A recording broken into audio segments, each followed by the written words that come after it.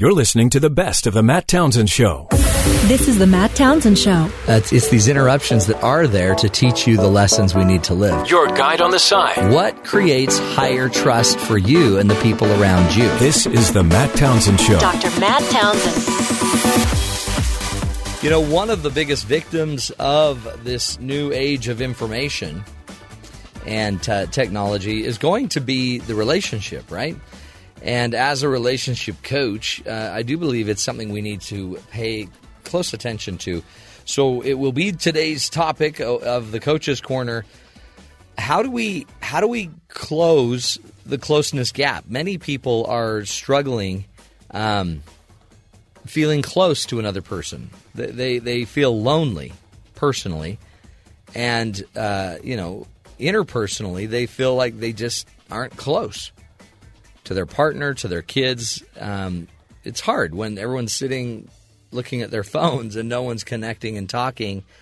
You might start to feel like you don't matter, that you are irrelevant. And it is a plague, quite honestly, and yet it's something that we can fix.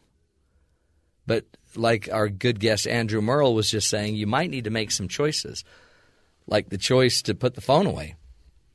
And that's easier said, and I say it, and every time I say it, I notice that I still have a hard time putting my phone away. Because the phone makes it so I don't need to be vulnerable, I don't need to talk to anybody, I'm tired. Just once I pull it out, everyone kind of leaves me alone. But some of that then fosters this sense of loneliness. And one of the things, there's a great book out there that I would highly recommend called Stop Being Lonely. And it's the Kira somebody. Let me look up her name. But it's in the book. One of the ideas behind the concept of stop being lonely is what we really need to do is start to feel more of an ability to get to understand the people around us. We really have to kind of step in and get to understand who we are married to, who we are living with. Kira Assatrayan is the author of the book, Stop Being Lonely, 3 Simple Steps to Developing Close Relationships and Close Friendships and Deep Relationships. But one of the interesting things she teaches is don't just assume you understand the person you're with. And I did this yesterday with a couple where I had them identify on a list of positive traits and negative traits, what are their top, 8, positive ways that they see themselves, and what are some of the negative ways they see themselves that they in their head, in their heart of hearts, they feel this way. And basically this couple had been arguing about a situation. And we did this activity, and then I had them turn to each other and talk about what they found. One person's one of his top traits was loyalty. Another person's top trait, the female's top trait, was just compassion, and and just a sense of compassion for others. And what ends up happening is the male's negative trait was stubbornness, and the female's negative trait was confusion. So what ends up happening in their relationship is a lot of times the wife is compassionately serving her children while the husband is lonely and loyal and wondering why she isn't more loyal to him. And then they fight. And what was amazing is I had them start identifying how they both see themselves and how their partner sees themselves. It changes the entire discussion. He's not being stubborn because he hates her. He's being stubborn because that's just his weakness. And she doesn't get confused about not loving him or loving the kids. I mean, that confusion's not coming because she doesn't love him. It's coming because she's so compassionate, she's going to always take care of the one that's in the need. Well, then he has to create a need for her to be able to be compassionate. The power of, if you want to be more connected to others, is you've got to understand where they're coming from their frame of reference. If they're trying to do something and they want loyalty, you need to understand that. If they want more compassion, you need to understand that. Understanding somebody is the antidote to creating a closer relationship. So, a little challenge for you. Put down the phones. Go try to understand each other. You're listening to the best of the Matt Townsend Show. Politics. We talk about it all the time. We spent the whole first hour of the show, if you missed it, reviewing the Super Saturday and, all the latest and greatest. But one of the things that I run into, because I have 6 children, and I'm trying to raise them in a healthy world, right? But my kids are all from 10 years of age up to 22. And they're getting into this political race. Every one of them. The other night we were watching one of the debates, and every one of my kids from 10 up had questions about what's going on. They asked things like, why is Donald such a bully? Is Hillary Clinton going to jail because of her emails?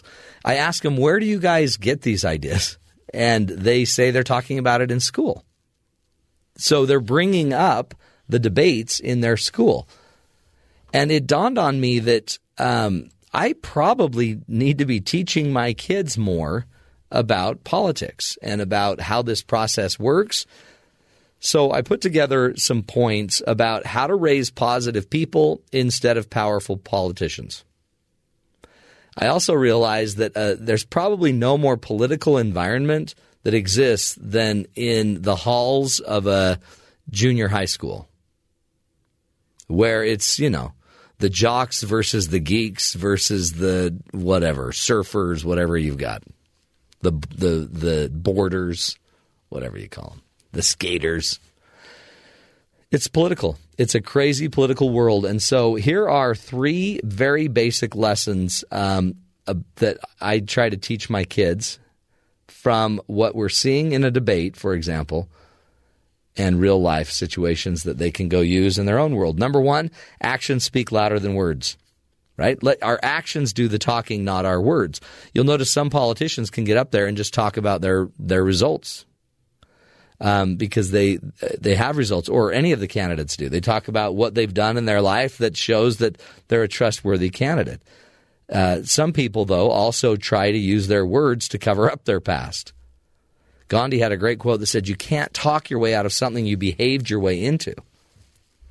So if you've had bad behavior in the past, try to talk all you want about it. It doesn't go away by you talking. It goes away by getting results.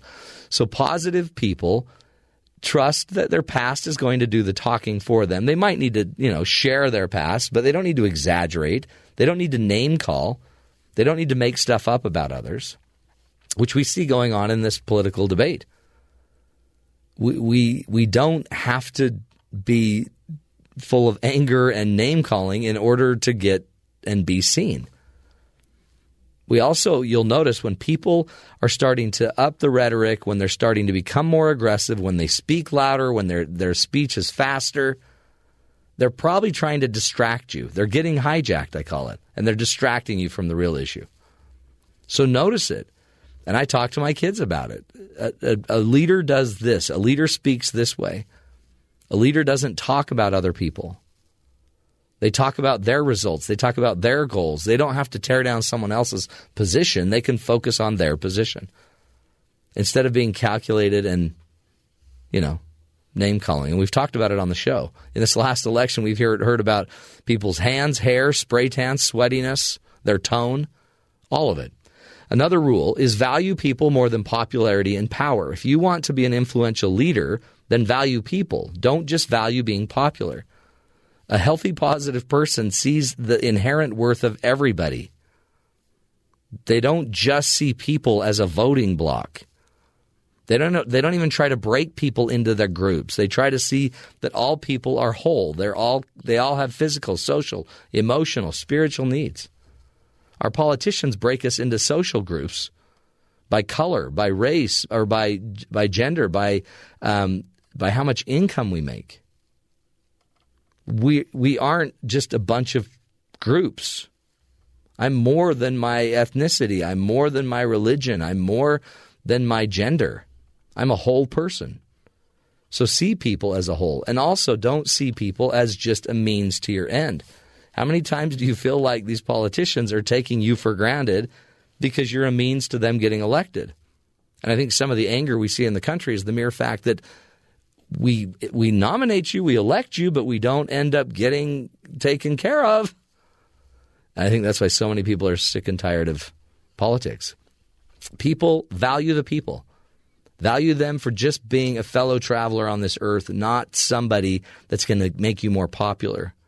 This goes on in high school too. Whether you're a jock or a cheerleader or a skater or whatever, you've got to just learn to like people instead of using people to get what you want. Last rule I try to teach my kids is the confidence is going to always come from the inside out, not the outside in. That's exactly the opposite of what we see most of our politicians exhibiting. Their confidence comes from their last poll. How many times do the polls get brought up in this process? The person that is talking the most about the polls probably is the most insecure person. The poll is not the key, right? At some point, I need to get my confidence from the inside. Positive, healthy people get their confidence from knowing who they are, knowing what they believe in, having a belief system that they're living. Their confidence comes from being a good person who believes in certain principles and lives certain principles. And they'll stand by their principles even if they don't win the election, even if they're not seen as popular. And that changes them on the inside. When we look at the politicians that are constantly shifting and changing, we worry about them. I also, by the way, worry about politicians that can't collaborate. You can still try to understand someone else's needs and live your principles and find some meeting place in the middle. Something I think our politicians are struggling with. This isn't about polls. This isn't about popularity, but I know it is for a 14-year-old kid that wants to be popular with his peer group and might end up doing stupid things in order to get elected or in order to be brought into that peer group. What I'm afraid of, though, is we're seeing the same thing in our political world.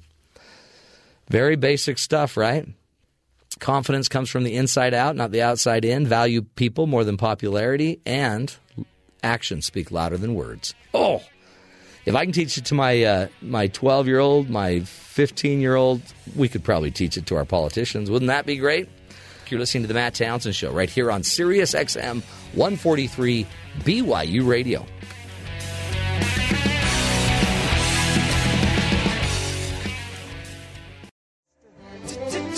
Changes. Turn and face the strain. Changes. Don't want to be a richer man. Welcome back, friends, to the Matt Townsend Show. You know, imagine living without one of your senses, and then one day just switches on. Suddenly you can hear for the first time or see color. Well, our next guest, John Elder Robison, knows what it feels like, but John wasn't blind or deaf before this miraculous change. Mr. Robison has Asperger's, a form of autism that left him without the ability to read emotions. And he's here to talk about how his life suddenly changed. John Elder Robison, welcome to the Matt Townsend Show. Thanks for inviting me on with you today, yes. You bet. Thanks for being here. And you've written many books about your journey with Asperger's. Talk to us about your latest book, Switched On. What do you mean? What switched in you, John?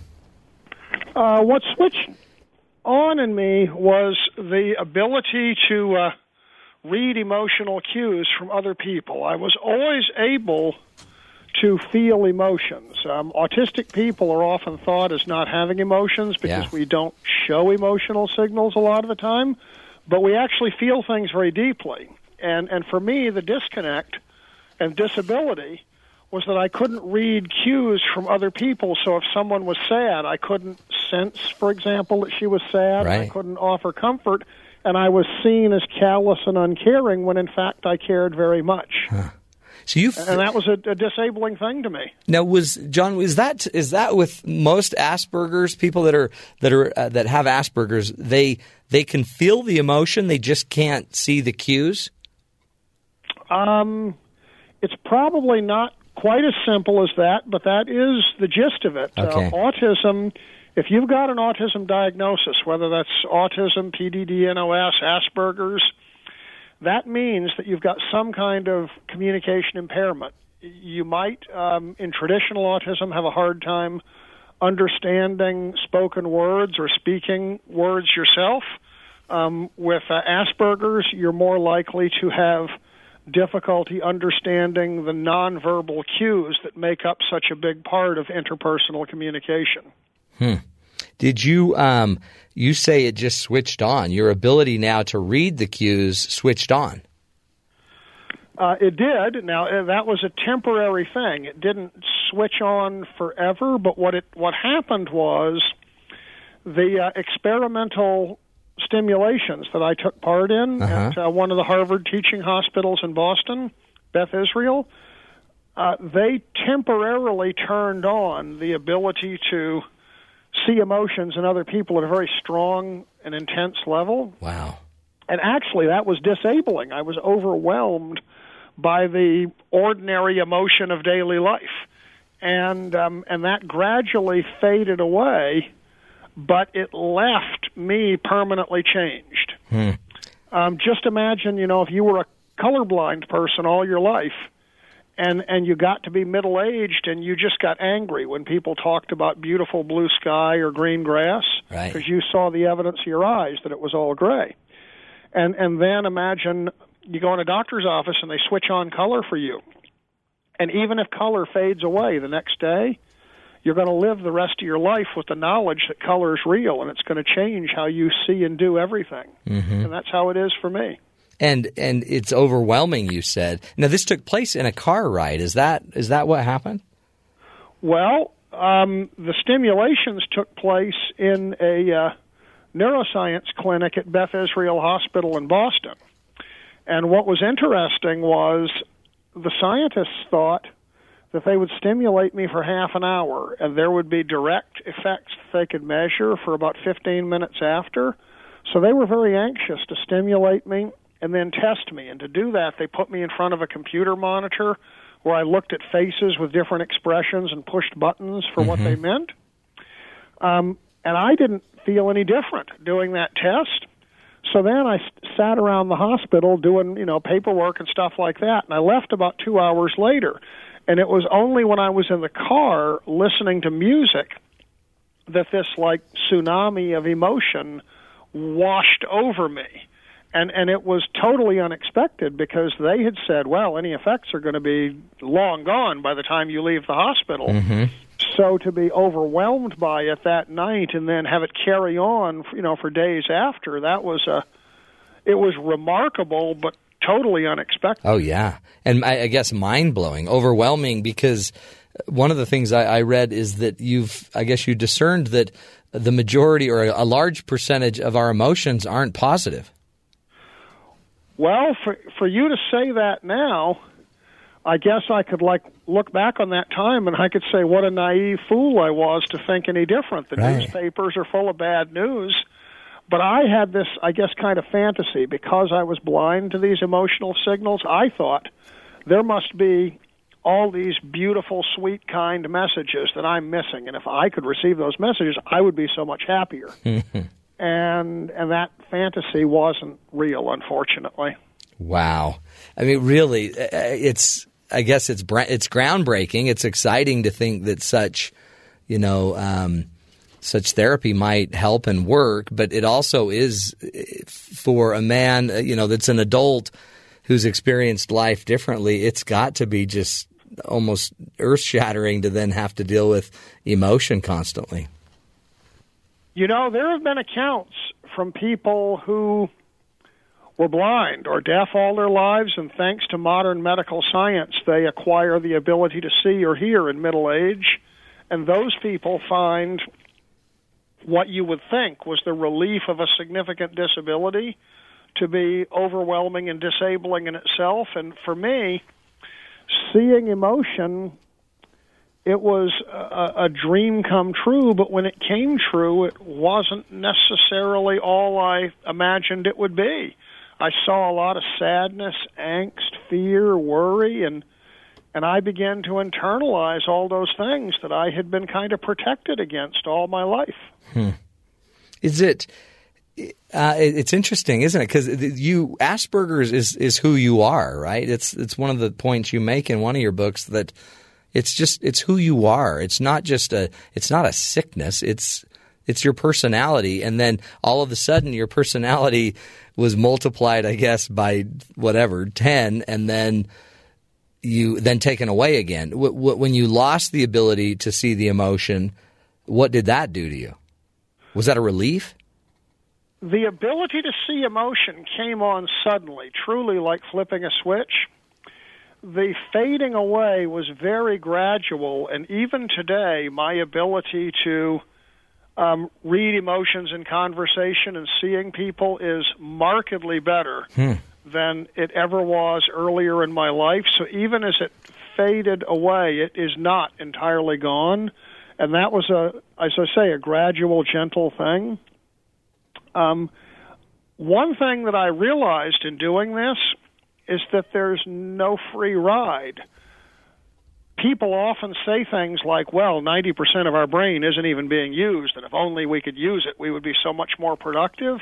But in fact, studies show that we do use all our brains. And so when you make a change in me and I could suddenly see emotion, it's fair to ask, what were those parts of my brain that see emotion doing before? Mm-hmm. And I now think that those areas of my brain might have been what helped me have a unique insight into machinery and mechanical things. Right. That's what made me successful as an engineer. It's not so much having Asperger's as the ability to see into machines. That was unique. Seeing into people, in a sense, just made me ordinary. Mm-hmm. Interesting. So it becomes your gift. It becomes your advantage. Asperger's is an advantage. And you can change it and become normal, air quotes. Well, there's many things about me that are still disabled. So Asperger's is not entirely an advantage. They call it a disability because there's stuff that's disabling, but that particular thing, seeing into machinery, and that has been a powerful advantage for me all my life, and I believe that's absolutely due to Asperger's, yes. Wonderful. And now, did you continue the therapy? Are you still doing that therapy? I took part in 6 studies. 3 of the studies were aimed at measuring a parameter called brain plasticity. It's how the brain changes in response to stimulation. Mm-hmm. Those studies didn't have any effect on how I think or perceive the world. And then I took part in 3 studies that really changed how I see everything. And those studies were in 2008, 2009, and 2010. I haven't done any TMS experiments since then. Is it what were the findings in the study? The findings, it was really interesting. They were published in some neuroscience journals, and if you were to read what the scientists published, it was very dry and technical. They said things like, well, we had a dozen subjects, and we put them in front of a monitor and we tested them recognizing faces, and then we did TMS stimulations to these areas and we tested them again.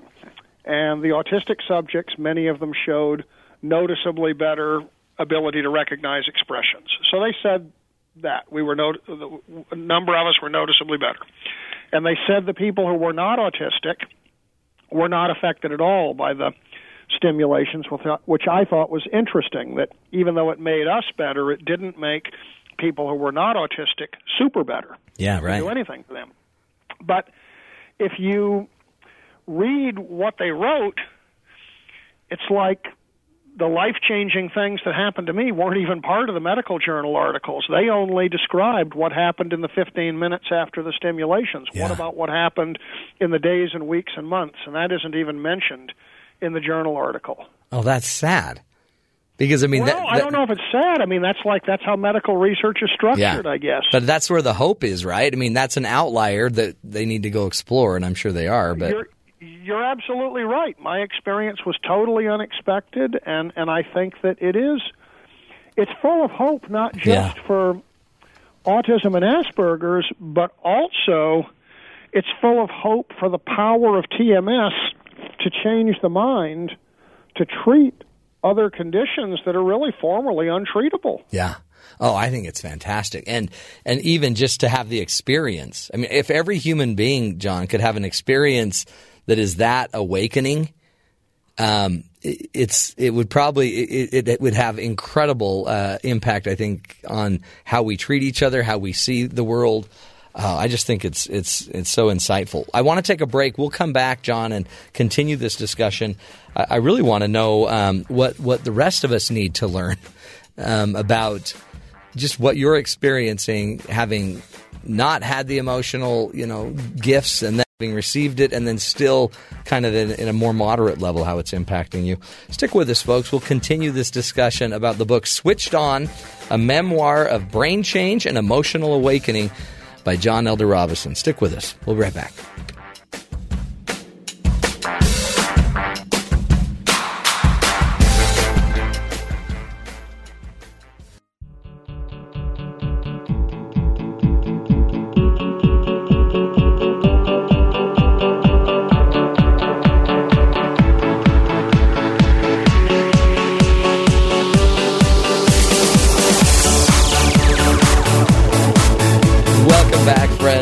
To the Matt Townsend Show. Can you imagine having your hearing turned on for the first time, and you're an adult, and all of a sudden you can hear everything, the birds, you can hear the moans of your children as you tell them to go to bed. It could be overwhelming, right? To have this one of your senses reignited. Well, our guest today, John Elder Robison, has Asperger's, which is a form of autism that left him without the ability to read emotions. And he then went through some therapy and for a while had the switch switched on, the emotional recognition switch kicked on. And in a profound way, he still has many benefits of the ability to still sense and see emotion a little bit better today.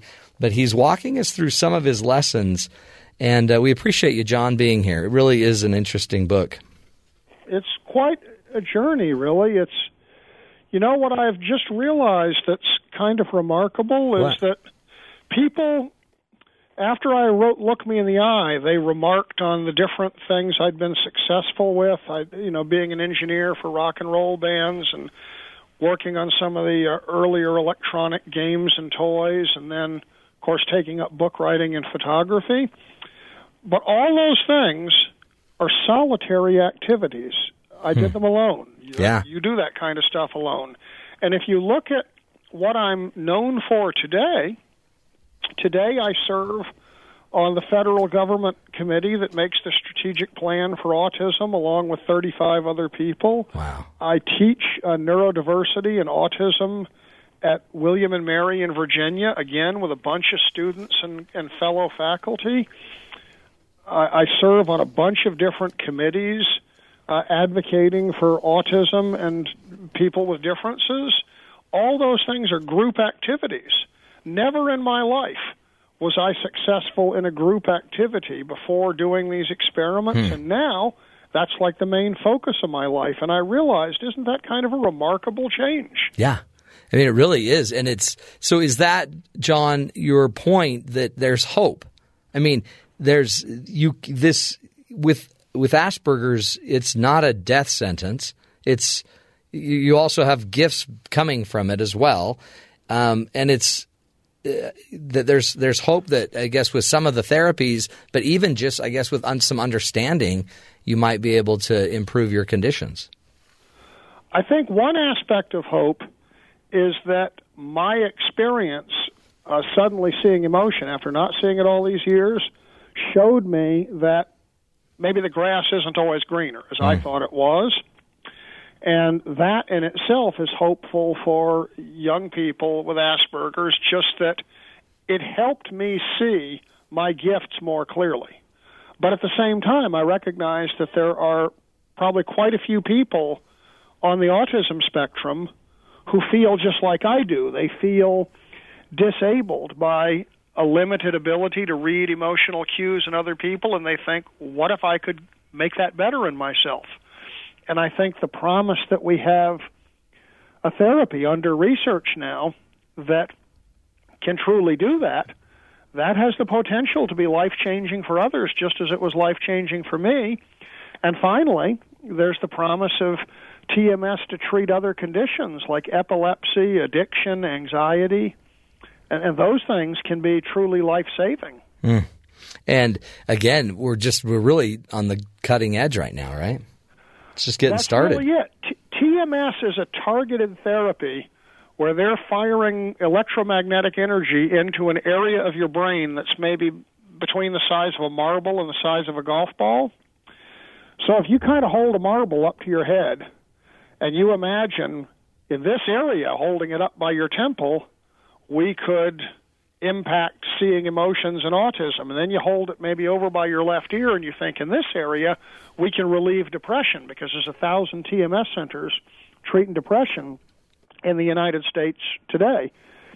And then think, how many other places could we put that on your head, and what conditions might we be able to treat, all the other places we can place it?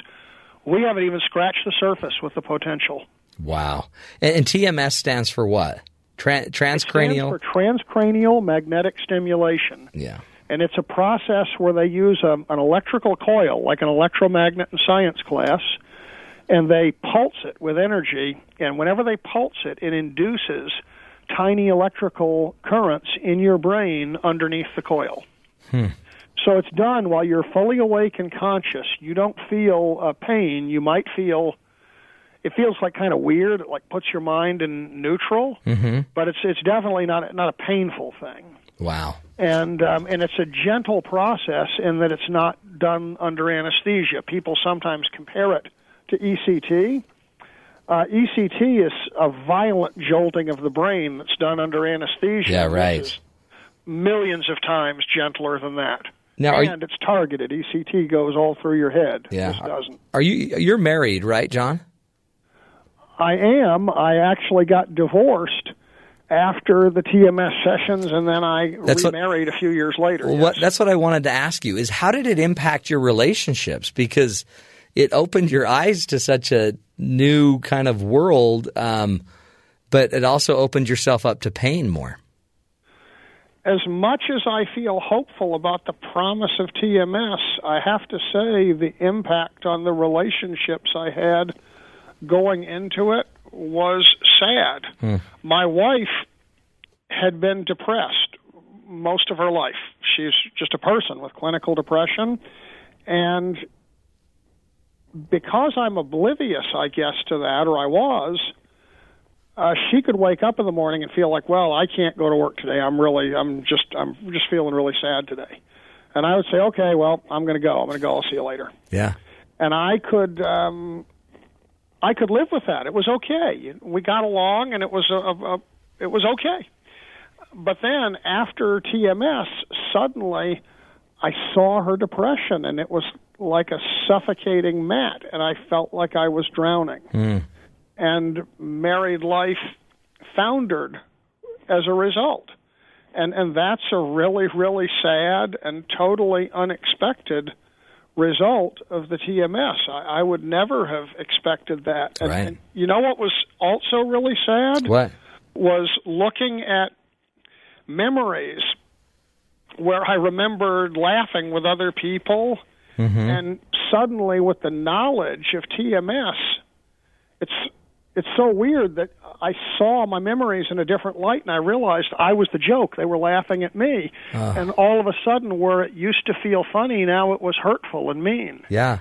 And I remembered so many things from my past that I thought were okay or funny, and now they're painful, bad memories. And I can't remember a single thing from my past that turned good in comparison, only things that turned bad. Oh, wow. And I now see how autism provided me a tremendous protective shield. And I think about that, and I think, well, aren't I better off to realize those people were laughing at me and they weren't my true friends?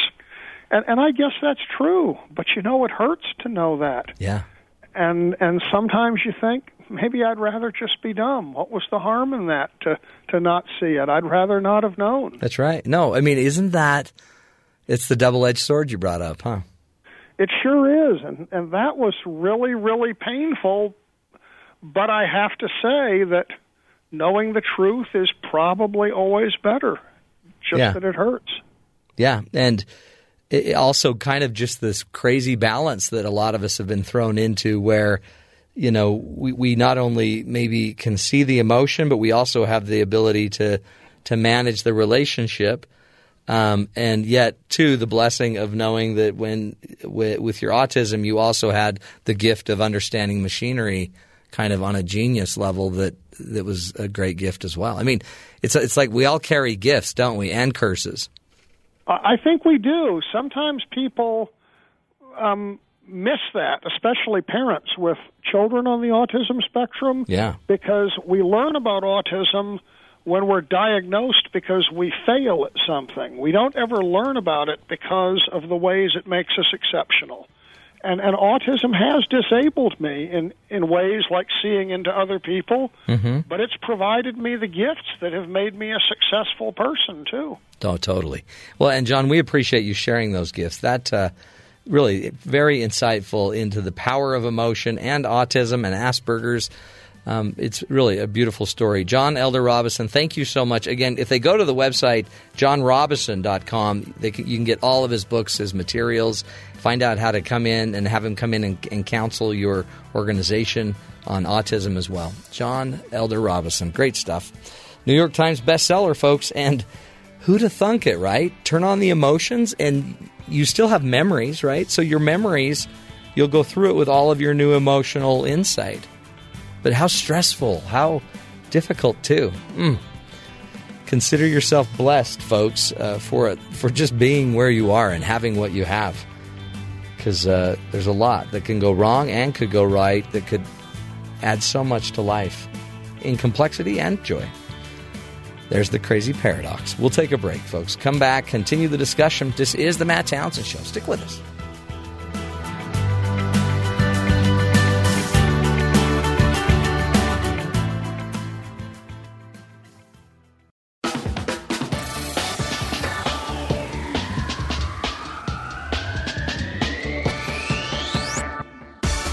Welcome back, friends, to the Matt Townsend Show. How crazy is that? He gets the therapy, the TMS therapy on his brain. His emotions kick in. Ironically, like an hour later than they were testing. So they're like, yeah, this didn't work. And then the next month or whatever, his life is ruined because he's overwhelmed with emotion. And imagine, too, having to go through all of your memories. I was reading the kind of book description of his story, and it's that idea that you go through this treatment, and then your life that you've built up to this point and coping mechanisms and everything that's built in, you now have to readdress it all because now you can recognize emotion. And then, like he was saying, even with his marriage, you now all of a sudden realize your wife's pain and even your coldness to her pain. But as long as you have a memory, every emotion can be replayed. So isn't that, in a way, it's torture? Yeah, so he said there was kind of a moment he had to kind of deal with some loss there because what he was doing before had to go away now because he was recognizing the emotion and how he reacted and related to other people. Okay, I'm going to go crazy on you here. Uh-oh. So maybe this is what hell is. Whoa. So maybe when we all die, you're not just going to go burn in a fire pit with the dark side. Maybe you're just going to be given a full understanding of your life and go revisit it with this new light. Like the good parts? Well, so the good parts will be sweet, and then the bad parts will be heightened because you're like, oh, geez, I blew that. Or will it just be the bad parts? No, I think it'll, because life is great. Okay. She'll have a But you'll have to have the up or downs to understand the downs. Yeah. Okay. Maybe that's what happens when we're all done here. We just get all of our faculties back, and you're a fully operational spiritual being. I'm just throwing it out there. Hey, write a book. I'm going to write a book on that. Will you make a note of that? Write a book on that. I figured out where hell is. It might be in our very head. Could be. What are we going to name the book? Ben. ... where hell is. Wow. I don't know. Well, that's just my working title, right? We'll workshop it. We'll figure it out. I'll see you there, Matt. I love Ben. Okay, what? In other news, yeah, the Coloradoan, it's a newspaper, reports it's also a person from Colorado. A 28-year-old babysitter allegedly used 2 children she was taking care of to rob a bank Friday. Authorities say Rachel Eisenfar, I guess, pulled up to a drive-thru at the Colorado East Bank and Trust, used the vacuum tube to send a note to the teller. The note claimed there was a man in her SUV who was threatening to hurt her kids if she didn't get the money for him. This report from the AP. The bank teller, under the assumption that lives were in danger, gave her $500. NBC News quotes a sheriff's office statement saying the SUV was found by authorities soon after the incident. The 2 suspects were detained. The sheriff's office says there's never actually a man in the SUV, and it's unclear who the second person detained was. The woman was arrested on suspicion of robbery and child abuse. The children were not harmed in the bank robbery. But she had them in the back seat. Well, hey, they're going to hurt the kids. Honestly. Again, we just came off of the guy that has Asperger's and no emotion. Did she not? She's probably got an addiction or something. Yeah, she has other motivations probably. Ay caramba. It's good to be semi-healthy. You know what I mean? I guess that's probably the most any of us could ask for. Semi-healthy. Semi-healthy. There's a positive outlook on life. Semi-lucid and coherent and present. That's what we think until we're all in hell and we realize how unhealthy we were. Apparently it's just like talking to Ben. That's just the name of the book. Oh, Ben, I'll see you somewhere. Good stuff.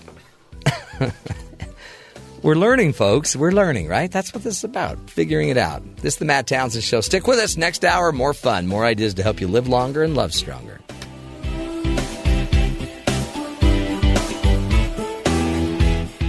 You're listening to the best of the Matt Townsend Show.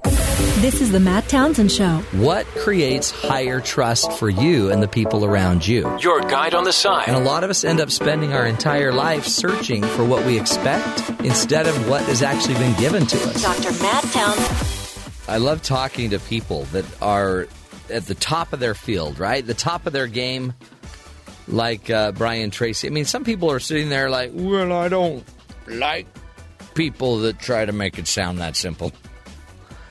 And, you don't have to go chasing money. You don't have to go be in love with money. But the reality is there are people, and if you've ever been around somebody, I just sat down with somebody yesterday that is running a huge company, multi-billion-dollar company. And he, with thousands of employees and tens of thousands of employees. And it's interesting how organized he really is and how it all comes down to very basic principles in his mind, in his head. It really is about principles. And I think that's all Brian was teaching us is there's just certain principles that are going to lead to success. You can argue against them if you want, but it's hard to argue that companies that focus on sales make more sales. I mean, if all of a sudden the average corporation is spending 25% of their workforce, 30% of their money on creating and generating sales, and a little homegrown business is spending 10% on sales, wouldn't it make sense that the corporation's going to make more money? Right? That's not brain surgery. And yet, as a small business owner, it's hard to focus on sales if you don't love sales. I'd rather create content any day, but that's useless if no one's going to go sell the content. So if you want a company to succeed, you really need to do what works. How about just long-term thinking versus short-term thinking? Have you been so busy just living your life day in and day out that you didn't plan ahead for something down the road? You ever had a trip that you knew you were going to take in, 6 months from now? And then you waited till 3 weeks before to get your passport? Oh!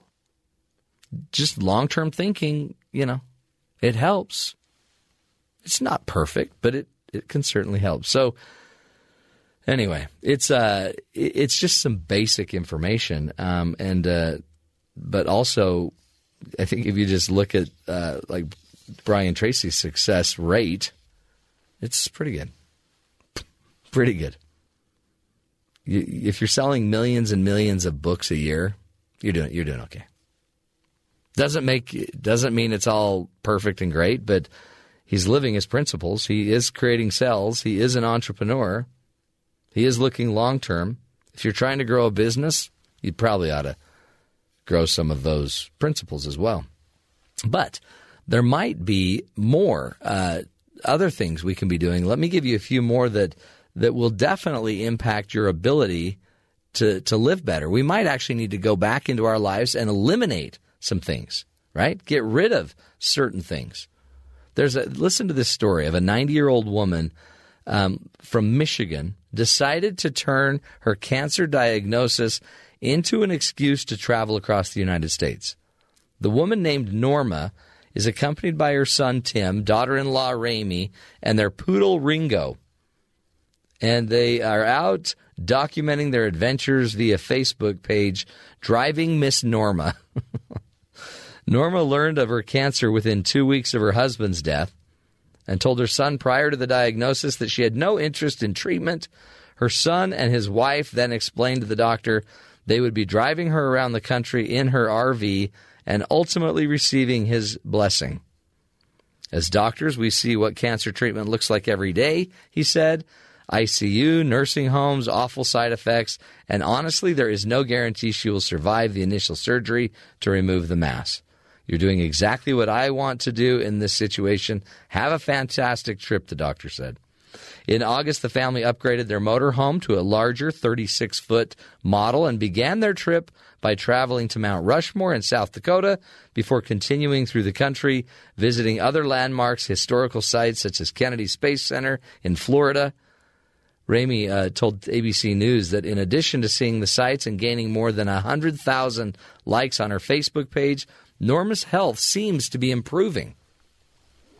How cool is that? She's getting better, maybe?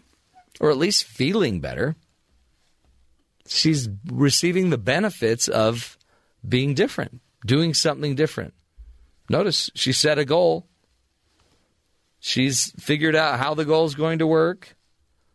What a great way. If you got cancer and you got to deal with cancer, it sure sounds like a better way to do it. Now, I have put together in the past a project I call the Project of Elimination. There's certain things that keep us stuck.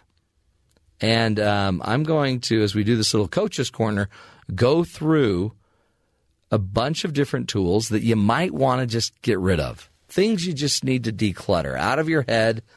Think of it as like a spring cleaning. You know, as spring comes and winter's done, it's time to clean out the house. Back in the day, remember, they'd bring out the rugs and they'd beat up their rugs to get all the dust out of them. It's time to spring clean. Let me give you a few things I'd suggest that you start to let go of. Number one, let go of the stories that don't serve you.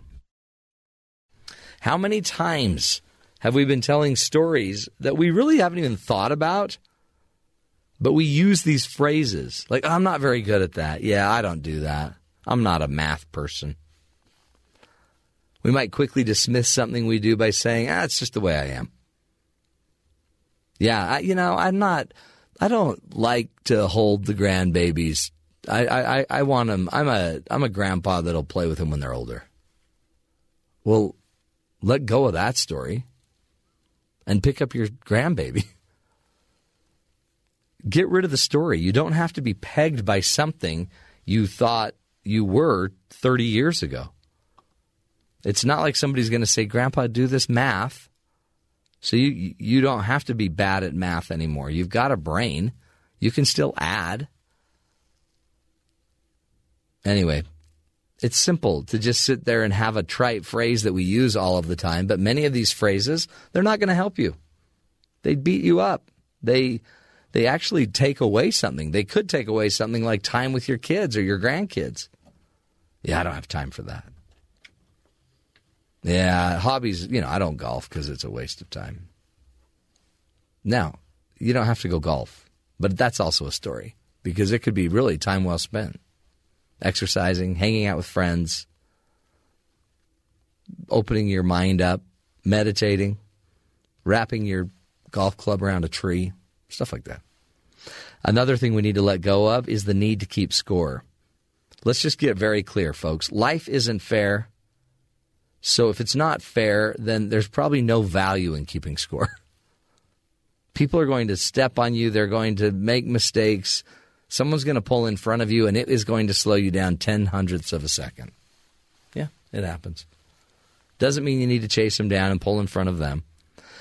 The reason why it's not useful to keep score is because much of life is intangible anyway. The greatest benefits in life are intangible. They're not even, you can't mark it. You can't compare it. The joy you feel being with a grandchild, the joy you feel watching your child have a home run or hit a home run in a game, man, that's incredible. And why are we keeping score? It's not fair. At some point, people are going to step on your toes. They're going to do stupid stuff. This isn't a race. This is called life. So if you feel a need to keep score constantly, then guess what? You're going to pay for it. There's going to be problems for you. Another thing we need to let go of are what I call the overs and the unders. Every one of us tends to take extremes in our lives. We either go overboard or under, right? So we play way too hard and excessive in what we do. We play to kill for keeps. We play to dominate. And some of us just don't play. Think about your life. Where are you overboard? Well, I collect figurines. I have 12,000 of them. Okay, it's a little over. Maybe you're a little overboard on that. You don't have to be a fanatic to believe in God. You don't have to go overboard or under. Yeah, I don't even go to church. You can actually go to church and just be there. Be there your way. Yeah, but then they'll ask me to pray, and no, I got to pray. And, well, you could say no. Overs and unders, we all do it. And sometimes it's over, we're overconfident, and some of us are really underconfident. We lack the confidence we need. Are there certain things that take you to an extreme? Are you doing any activity excessively? Do you overschedule your life? Do you overcommit to everything? Are you overly exhausted? Or do you, have plenty of energy because you don't ever say yes to anything and you don't ever step out of your comfort zone? We might want to look at that and let go of it. You might want to let go of what's not working. Sometimes in life, there's just time to let go of stuff that just isn't working. More of the Matt Townsend Show. Stick with us.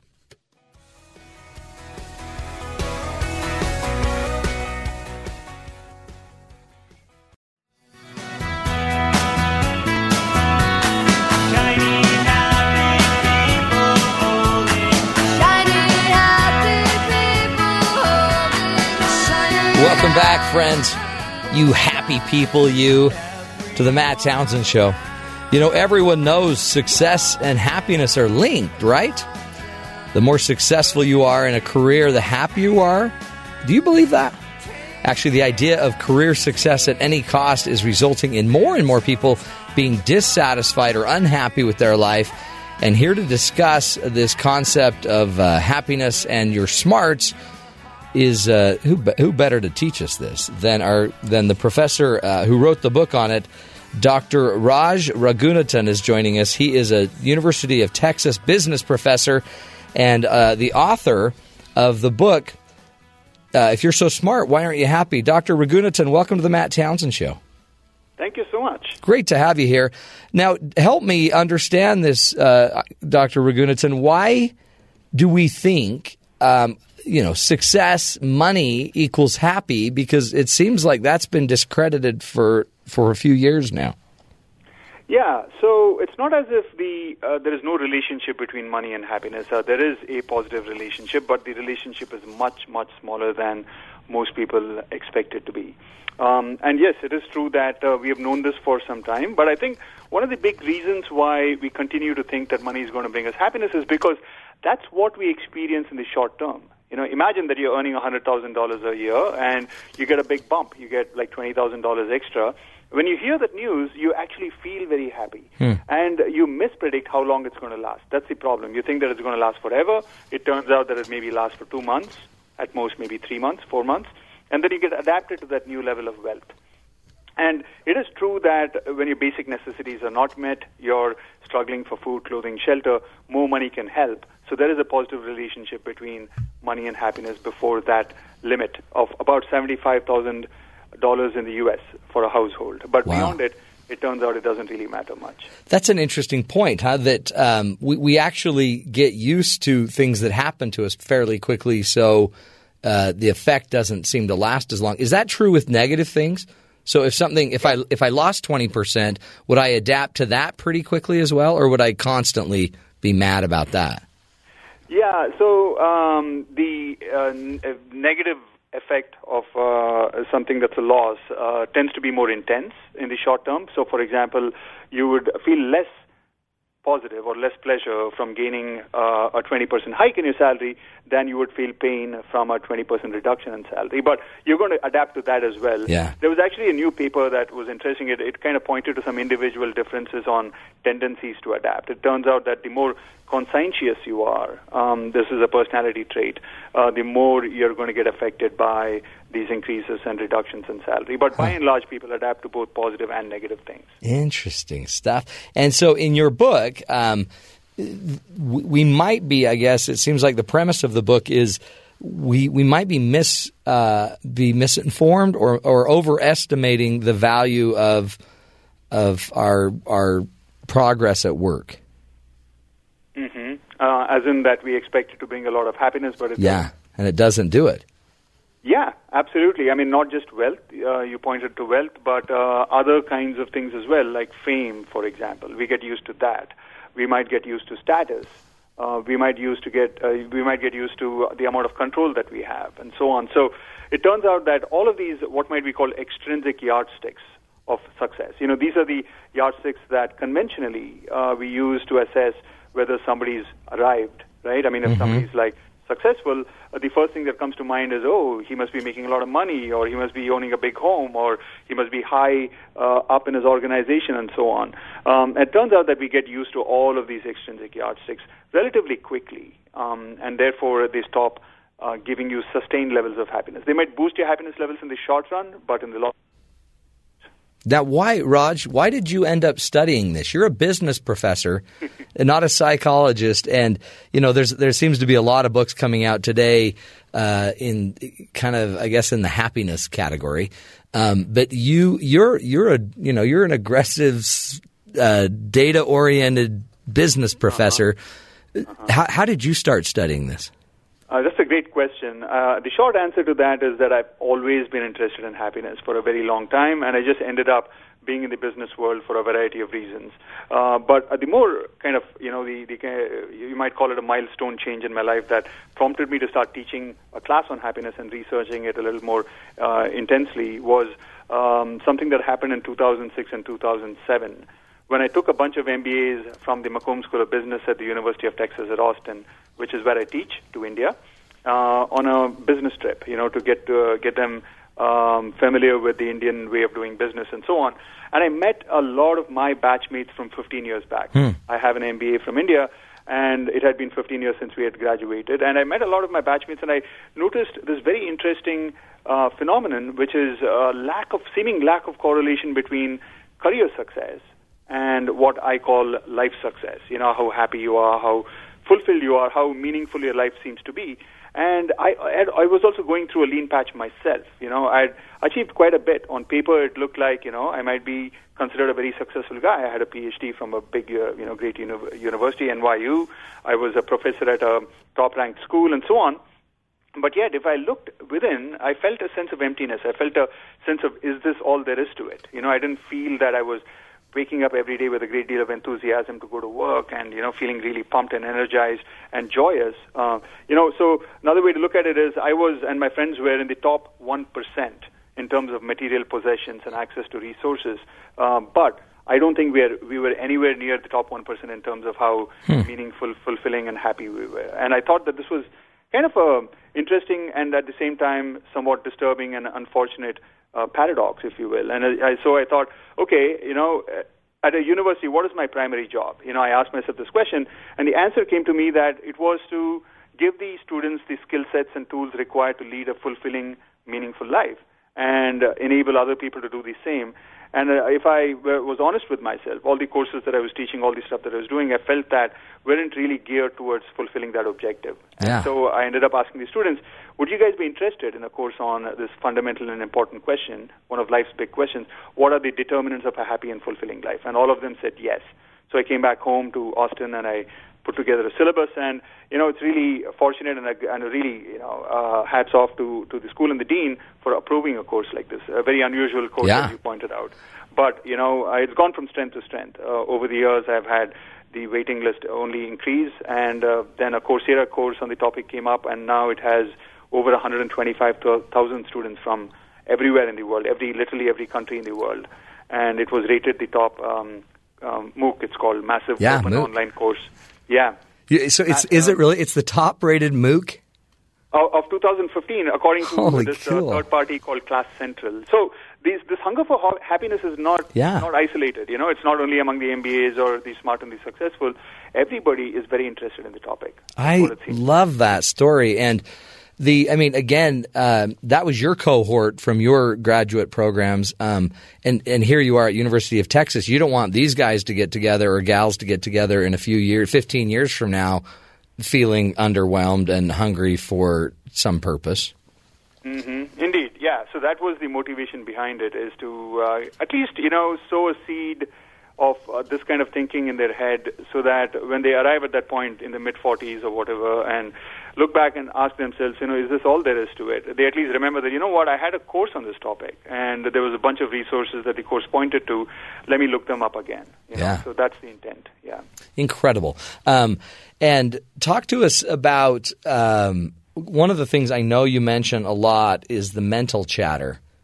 Mm-hmm. And help me understand that. And is that just us being overwhelmed by these extrinsic factors? What is mental chatter? Yeah, so mental chatter is the kind of voice in the back of your head, and most of us are familiar with that voice. It's a voice that's going in the background, commenting on how we are doing something. It might say things like, Raj, you're really doing well now, or Raj, you really kind of blew it, and so on. And this is the judgmental voice, the criticizing voice. It's also the voice that kind of taps into our emotional tenor for the day or for the moment.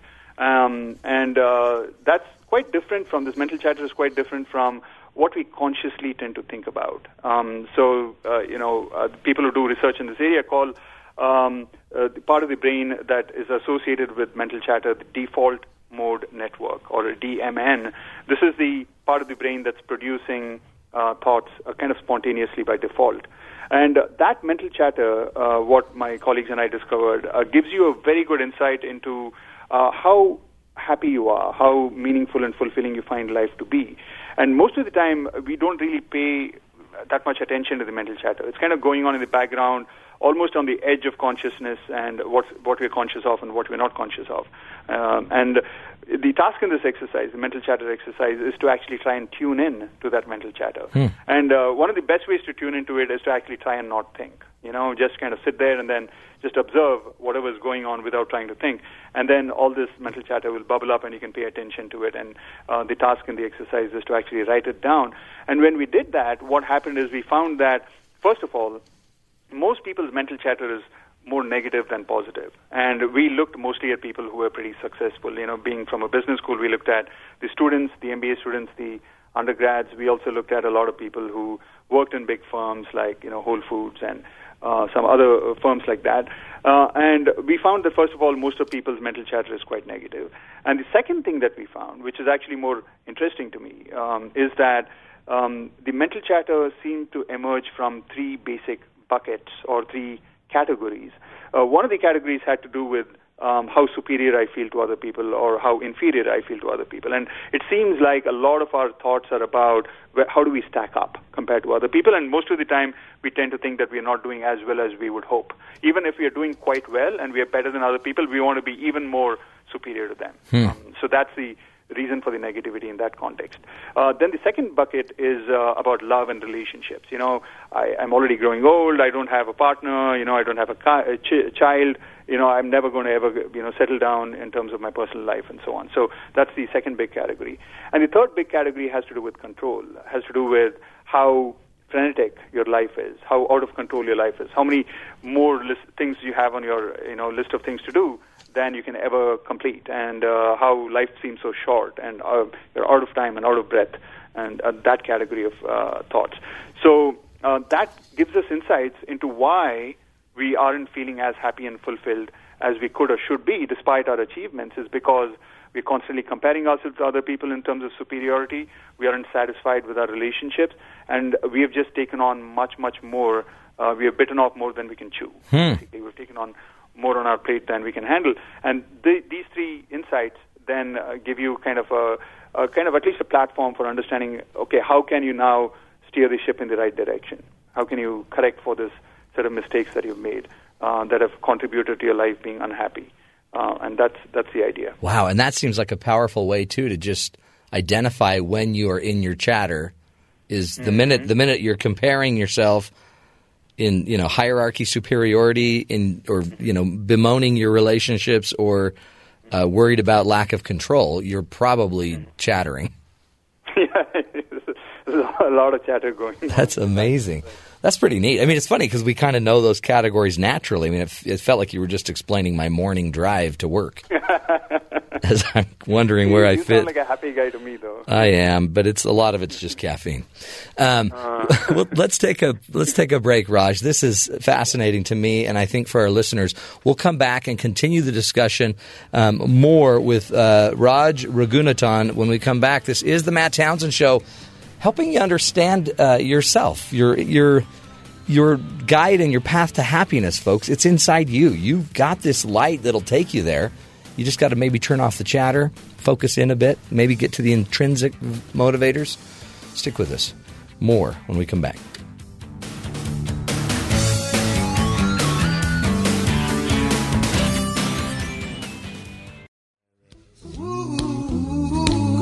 Be happy. Don't worry, be happy. Welcome back, friends, to the Matt Townsend Show. On the phone with us is Dr. Raj Raghunathan, and he's the number one online MOOC. If you've ever heard of a MOOC, it's an online training. Rated number one in 2015. His class that he teaches at the University of Texas is the number one class, folks. People want to learn how to be happy.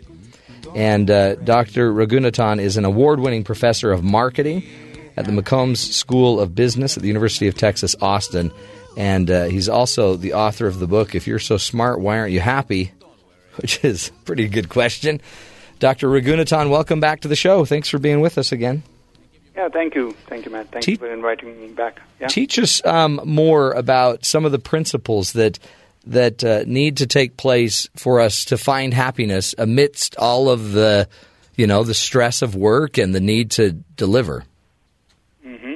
Yeah, so one way to kind of rephrase what you just asked, Matt, is to ask this question. So what are the determinants of a happy and fulfilling life? And if you look at that question, and if you look at the major themes that emerge from the 15, 20 years of research that's gone into it, it seems like 5 things are very important. The very first thing is that your basic necessities have to be met. You can't be struggling for your next meal and yet be happy, right? Just to get out of unhappiness and into a state of neutrality. In fact, even to entertain this question, what does it take to lead a happy life?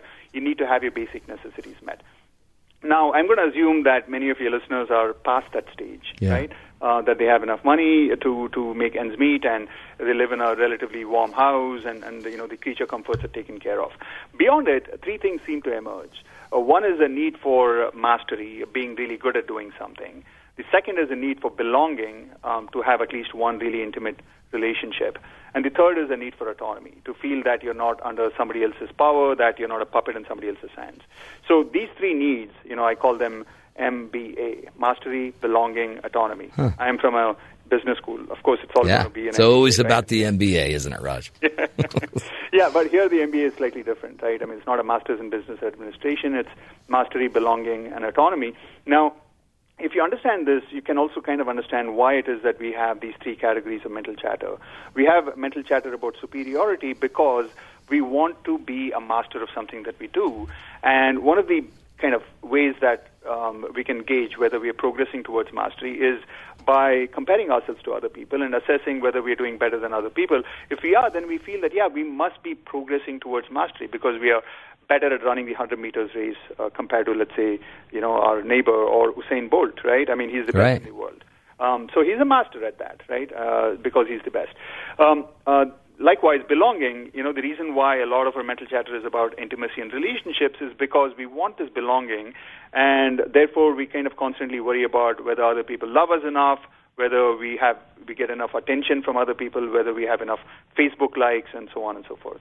And likewise, the reason why we worry a lot about whether our life is under control is because we have this desire for autonomy. We want to be free. We want to not be obligated or pressured by life to do things that we don't want to do. That's why we worry a lot about biting off more than we can chew and life being out of control. Now, if you understand this, and then you can ask yourself this question. So we have all these needs, MBA, and we can't be happy unless we have those things, but am I approaching it the right way? So is there another way to achieve mastery or progress towards mastery that does not involve social comparisons? And it turns out there is. That's a more productive way, not just to be happy, but actually even to be successful in the long run. In a way, it's kind of a best-kept secret. And that way is to follow your passion and to follow what this researcher Mihai Csikszentmihalyi calls flow states. I love flow it. States are those states in which you get so absorbed in an activity that you completely lose track of time. You lose track of, you merge with the activity and you're no longer self-conscious about how you're doing, and the mental chatter actually stops because you're completely into the activity, right? And it turns out most of us at one point or the other have experienced flow. I'm sure you get into flow in doing your job as a reviewer, right? As a radio talk host. And likewise, everybody's got some domain in which they find flow.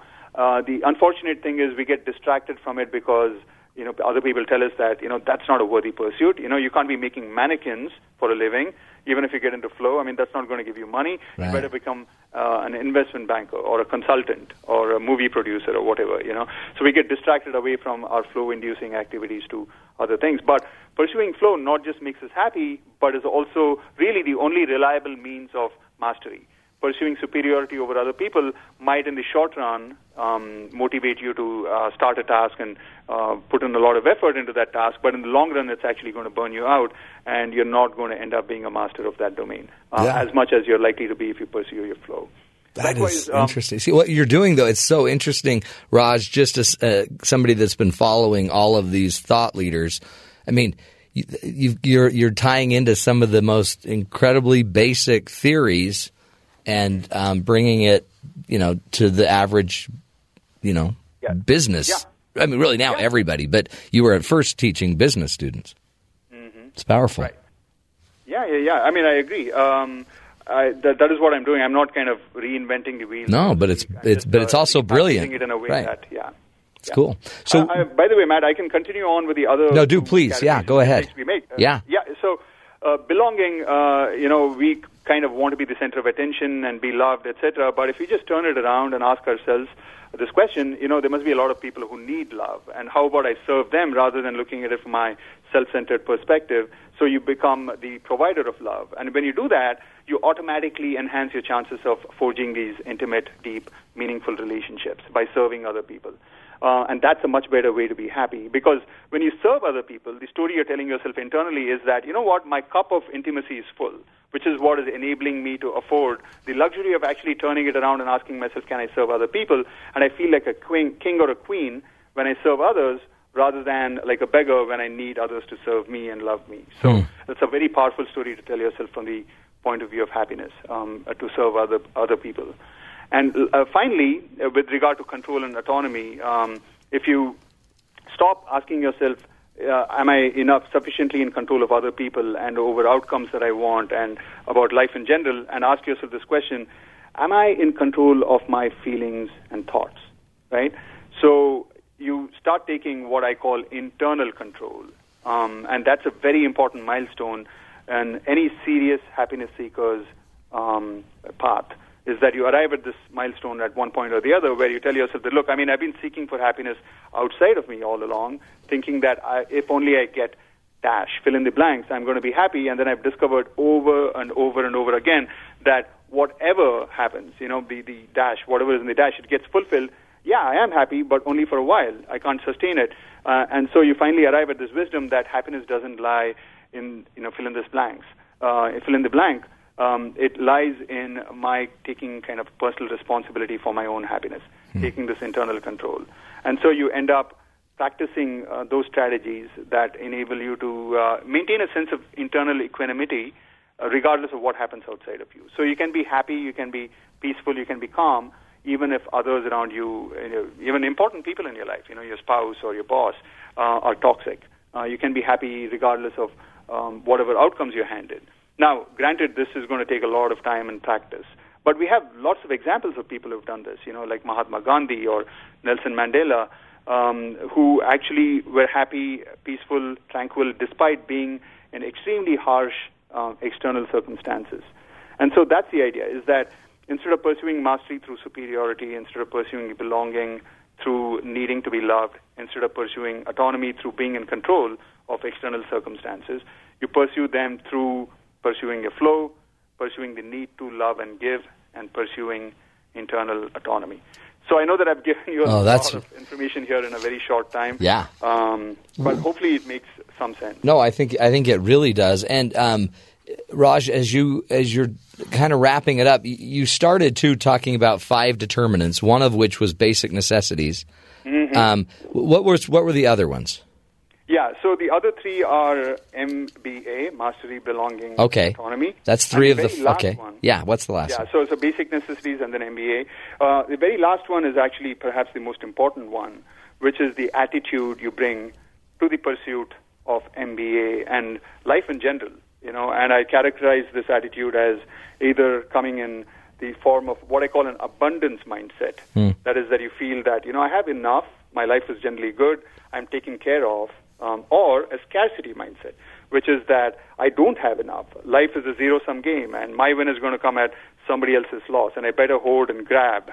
And so depending on which mindset you adopt, it makes a big difference to how you pursue M, B, and A. If you're approaching those 3 goals from the abundance mindset, you're going to be willing to pursue mastery through enjoyment and flow and what you like to do. You're going to be willing to pursue belonging through needing to love because you feel that your life is already abundant. You're going to be willing to take internal control. If you approach them through the scarcity mindset, you're going to approach mastery through wanting to beat other people, wanting to be superior to them. You're going to approach belonging through wanting to be loved. And you're going to approach autonomy through wresting control over other people and over outcomes. You're going to be desperate for control. Raj, in about 1 minute, tell me if there's one thing, I always call it the one thing that the listener can do today, right now, that would have the biggest impact, other than, of course, buying your book. What is the one thing that makes the biggest difference right now to get started on? Okay, yeah. So the one thing that I would say is that if you can somehow get into the habit of taking just a couple of minutes every night before you go to bed to note 3 good things that happened to you that day. Just little good things, It might be things like, I forgot to water my plants today, but it was raining, and therefore I got some free water, right? Or a stranger smiled at me. It can be little good things like that, not necessarily that you got a big raise or, you won the lottery. If you can just make a note of 3 small good things that happen every day, it's going to steer you in the direction of abundance. So because I really like you and your listeners, I'm also going to give you a bonus one.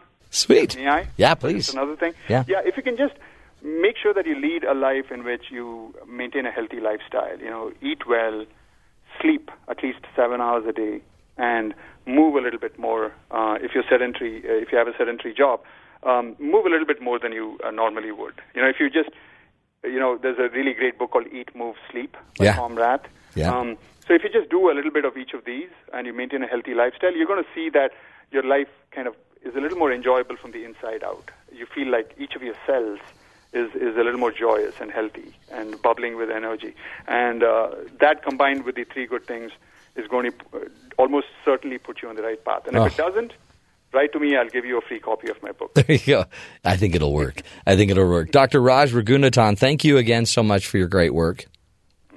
Absolutely, Matt. It was a pleasure talking to you. Thank you very much. You too, and honored to learn from you. Dr. Raj Raghunathan, again, remember, you can find him if you go to happysmarts.com.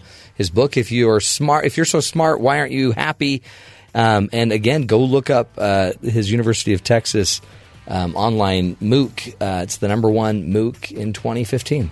Pretty cool stuff, and what a great spirit that Raj brings to his work. Honestly, how good would it feel to not have to be so comparative, to not have to constantly be wondering where you are in your mastery, your superiority, in your love, in your relationships, in your ability to control? That's where the peace comes from, when you can just be centered. We'll take a break, folks. Come back, continue the discussion in just a few seconds. Stick with us. This is the Matt Townsend Show.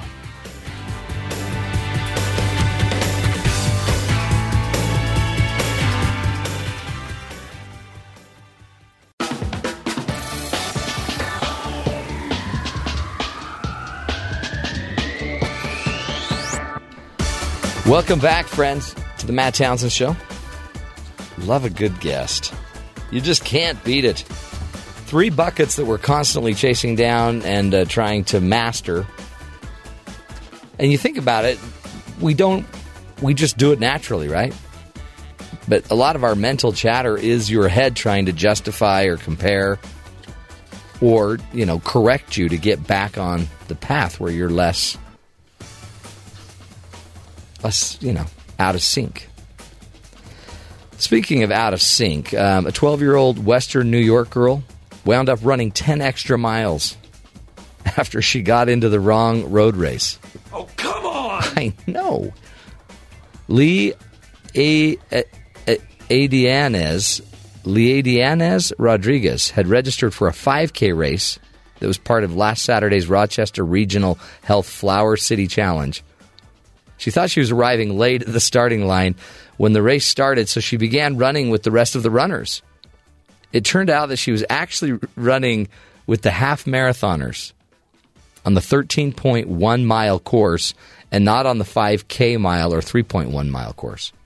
Rodriguez says she realized about halfway through that she was in the wrong race, but decided to finish.